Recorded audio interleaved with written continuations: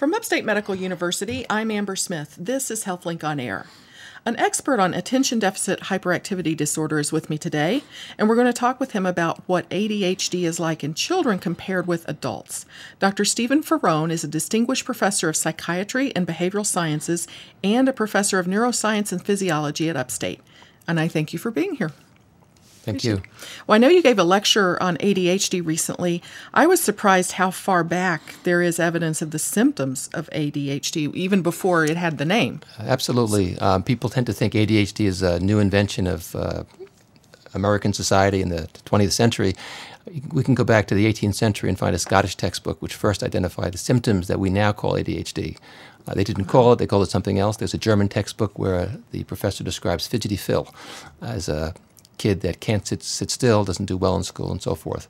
And then you just go through history. There are many descriptions of ADHD-like symptoms, most notably when you get to the early 20th century when there was an outbreak of a disease that affected the brain, which caused ADHD-like symptoms. And they called that minimal brain damage because they thought the brain was damaged in some way and led to those symptoms. So originally it was thought as a brain damage? Yeah, as early as the early 20th century, because there was this viral encephalitis that affected the brain, there was this hypothesis that this disorder was actually a problem with the brain, which they called brain damage first. Later they changed it to minimal brain dysfunction. And then it wasn't until really the 1980s, early 80s, that we came up with attention deficit disorder, which eventually became attention deficit hyperactivity disorder, which sometimes confuses the public, but it's all the same. It's all the same? It's all the same. So did they have treatments for brain damage? I mean, how did they take care of this? Well, back then, they didn't know what treatments were, but around 1930, a physician named Charles Bradley, working at what's now Bradley Hospital in Rhode Island, was doing some studies of kids, and he needed to give them something which he thought would help them with some headaches they were getting. So he gave them a little bit of Benzedrine, which is an amphetamine compound. And the next day, the teachers came to him and said, "What did you do to our kids? They are doing so much better in school. They're quiet, they're relaxed, they can do their math problems." And he began to study this drug and found out that for some of the kids in this, it was a hospital school, fairly severely disturbed kids. He found that a subset of them were improving very much on their school behavior. In fact, the kids used to call it the math pill. Fast forward to the 1960s, Ritalin was invented, which is the compound methylphenidate, very similar, having a similar effect on ADHD symptoms. And now we know that the two stimulant compounds, amphetamine and methylphenidate, are very effective treatments for the disorder. Huh. Neat. Interesting. So ADHD, I mean, we started out looking at children with this, but it wasn't until later that we started seeing this in adults? Or? Well, in the 1960s, it was believed that children just grew out of ADHD, that there was a maturational lag, that the brain just lagged in development, and that eventually the brain would catch up and the ADHD would go away. Around the early 1980s, a few of us began to notice that many adults were coming to child psychiatry clinics looking for help that was for a disorder that looked like ADHD. Many children who had ADHD and grew up couldn't get care from their primary care doctors because they didn't know anything about ADHD and they wouldn't treat it. And so they would go to psychiatrists who would start treating this disorder. And so a number of research projects started in the early 80s, and we discovered that roughly about 2/3 of children will retain their ADHD in early adulthood. There's this age-dependent decline in the symptoms that some kids totally remit their symptoms by early adulthood, and that continues into, say, the 30s, that there's lower rates in the 30s. So maybe you're down to, say, 55% or so of people who had ADHD as kids will continue to have persistent impairing symptoms in adulthood. But some of them do outgrow it? Some of them do outgrow it. Some of them are perfectly okay when they hit young adulthood and further. There's some data to suggest that there are changes in the brain, if you will, a normalization of the brain that helps people grow out of their ADHD. We don't understand that 100%, but there's also data to suggest that the kids who are treated during childhood and adolescence are more likely to outgrow their ADHD as adults. So is this something that people are born with, or does it develop later in life, or are you born with it and it's just overlooked until most later? of the risk factors for ADHD that we know of occur very early in life. So that includes our genes, which we are born with. It includes events that occur during pregnancy and delivery, such as pregnancy complications that might deprive the brain of oxygen for a short period of time, and we think lead to brain abnormalities. It can involve exposure to toxins, and that can occur somewhat later in life. We know that, for example, pesticide exposure is a mild risk for ADHD, or PCB exposure may be a mild risk for ADHD. I should point out that all of these risks are tiny risks, and they cumulatively add up to cause ADHD. So it's not one gene or one exposure, or because the mother smoked during pregnancy, it caused the ADHD. There are small effects that occur that add up cumulatively to cause the disorder. That said, the onset of the disorder is variable. Some children start very early. As preschoolers, they're extremely active and difficult and cause all sorts of problems and inattentive in school later on. Some children don't show their ADHD until adolescence, and there are some cases where an adult comes into a clinic, and it's very hard to establish an onset of symptoms prior to age 12, which is actually the requirement in the diagnostic manual that they occur before age 12. And sometimes that's because of inability of the patient to recall. And we know from research projects that we and others have done that if you diagnose ADHD in childhood and you follow that child into adulthood and you ask them as an adult about their childhood, they don't remember their ADHD symptoms. They tend not to recall that. So part of the problem we have when patients come to clinic and appear not to have a childhood history of ADHD but have current symptoms is that they simply don't recall their symptoms. If we can get a hold of their parent and ask them, sometimes it helps. I also like to point out, in terms of the onset of the disorder, that some people who have ADHD can be protected from the disorder for a while because of what we call environmental scaffolding, which means that, for example, they may have very good parents, very organized parents who help them organize their lives and escape some of the impairments of ADHD and escape some of the symptoms of ADHD. They may go to a well-structured school where the teacher is very good at handling kids with ADHD.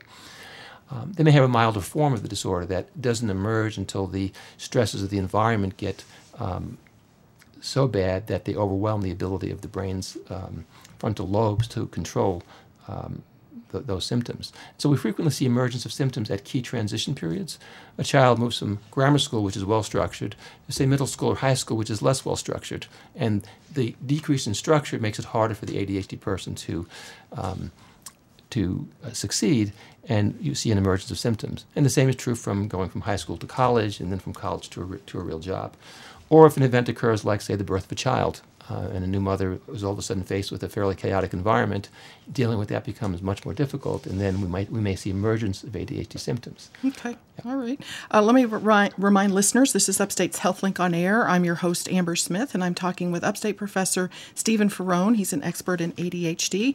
And you have a website about ADHD in adults? Yes, our website is ADHDinadults.com. And it's a place where primary care practitioners can get training about how to diagnose and treat ADHD in adulthood. Okay, well, let's talk about the differences in the symptoms from a child to an adult with ADHD, because you're going to be looking for different things, right? Absolutely. So the three cardinal symptoms of ADHD are hyperactivity, lots of running around, climbing on furniture in childhood, for example, inattention, and impulsivity. What we see in childhood is a lot of hyperactivity, and we also see inattention and impulsivity. If there's a child running into the street to fetch a ball and not noticing that there's a car coming. Those kinds of symptoms all the symptoms persist to some degree in adulthood, but the hyperactive and impulsive symptoms tend to decrease, where the inattentive symptoms tend to stay constant. And so inability to focus, is that inattention? Inability to focus is a very good example of inattention. Being disorganized is another example of inattention. So the ADHD adult is not somebody who is going to be running around and climbing on furniture like a hyperactive child, but they show these inattentive symptoms, these symptoms of disorganization. They will show, for example, or they'll show a preference for situations in which they don't have to sit still. So, for example, if someone has a job which requires them to sit in a conference room, they'll tell the doctor, well, I can do it, but I really hate it. I have to get up and walk around a little bit. I have to pace for it to be in the meeting. There's this internal sense of restlessness. There's an internal sense of restlessness, and in fact, in our diagnostic manuals, in an adult, you can use that sense of internal restlessness that's in a sense impairing. It causes the person a problem. You can use that as a diagnosis. Well, in terms of diagnosing, do we have the ability to do like a brain scan and see ADHD in the brain? We do not. There's no objective biological brain test for ADHD. The brain differences we see between people without ADHD are real, but they're small, and they're too small to make good diagnoses. Which one of the things we're studying here at Upstate is just, can we develop a method using artificial intelligence to compare ADHD brains and non-ADHD brains, and it's proving to be a difficult task. Huh, okay. So it's based basically on symptoms, and then how do you treat ADHD in an adult versus a child? So the treatment of ADHD for either adults or children is roughly classified into two groups, treatment with medications and treatment without medications.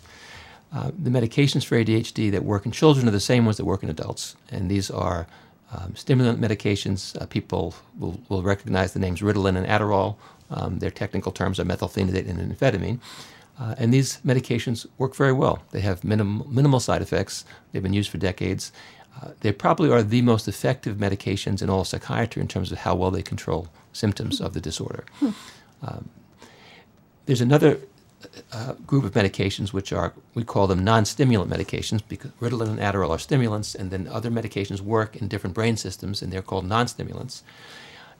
They tend to be not as effective for ADHD. They're roughly about 2/3 as effective in treating the disorder compared to the stimulants, but they do work very well in a subset of kids. An example would be Strattera. That's probably the most well-known non-stimulant. There's also Capvey and Intuitive.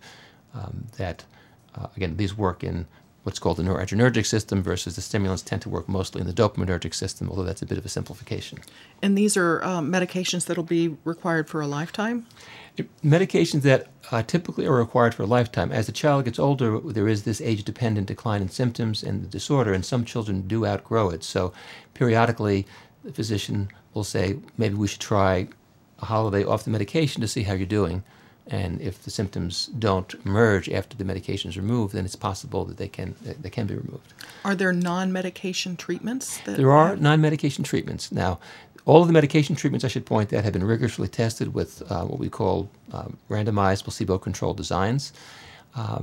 The non-medication treatments that have been tested, there's actually very few that are that show that they're effective for ADHD by themselves. So one talk therapy type of treatment is called cognitive behavior therapy. We know that that is useful in people who are on medication. It helps people on medication do better than they do just on medication. But it doesn't help people. It's not been proven to help people who are not on medication already. So sort of medication controls most of your symptoms, then cognitive behavior therapy can be a booster to help you out there. As you probably know, the public is very much interested in any kind of vitamin or supplement that is supposed to help the brain, and you can just Google it on the internet, and there's lots of so-called natural treatments for ADHD. The only one that's shown any hope of use in ADHD would be the omega-3 fatty acids, fish oil. Fish oil, that we know of. It's good for a number of things. The studies of fish oil show that it is effective, but it's has a very small effect. So, for example, on a scale of 1 to 10, if Adderall and Ritalin are a 10, fish oil is about a 2. And the non-stimulants might be about, say, a 6 or a 7. So we don't recommend fish oil as a treatment because it's minimally effective for the disorder. We don't have much time left, but I would like to know what the outlook is for someone who isn't diagnosed until adulthood. So the outlook for ADHD varies, of course, with the severity of the disorder. We'd like to emphasize for people that this is a condition that can have a profound impact on one's life. We know that in adults, it affects their ability to hold a job. Adults with ADHD are more likely to be unemployed. We know from, for example, if you look at people who graduated, just look at people who graduated from high school with an A average, and then we'd say, how are they doing later on in life? Just people who are A students in high school. If you have ADHD and you are an A student, you're not doing as well in terms of your job performance, in terms of how much money you're making compared to someone who was not an A student. So it affects employment. People with ADHD are at risk for other health problems. There's a very well-documented association of ADHD and obesity. We're now learning from studies that we're just doing right now that seems to be a link between ADHD and subsequent hypertension and subsequent diabetes and possibly dementia. Now, this doesn't mean everybody with ADHD is fated to have these problems. Not at all. But because it's only a small group that ends up having these conditions.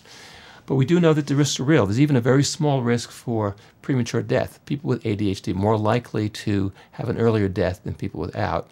Most of that seems to be accounted for by accidents because, for example, if you have ADHD and you're driving a car, you're more likely to have a motor vehicle accident, which eventually could cause a serious health problem or death.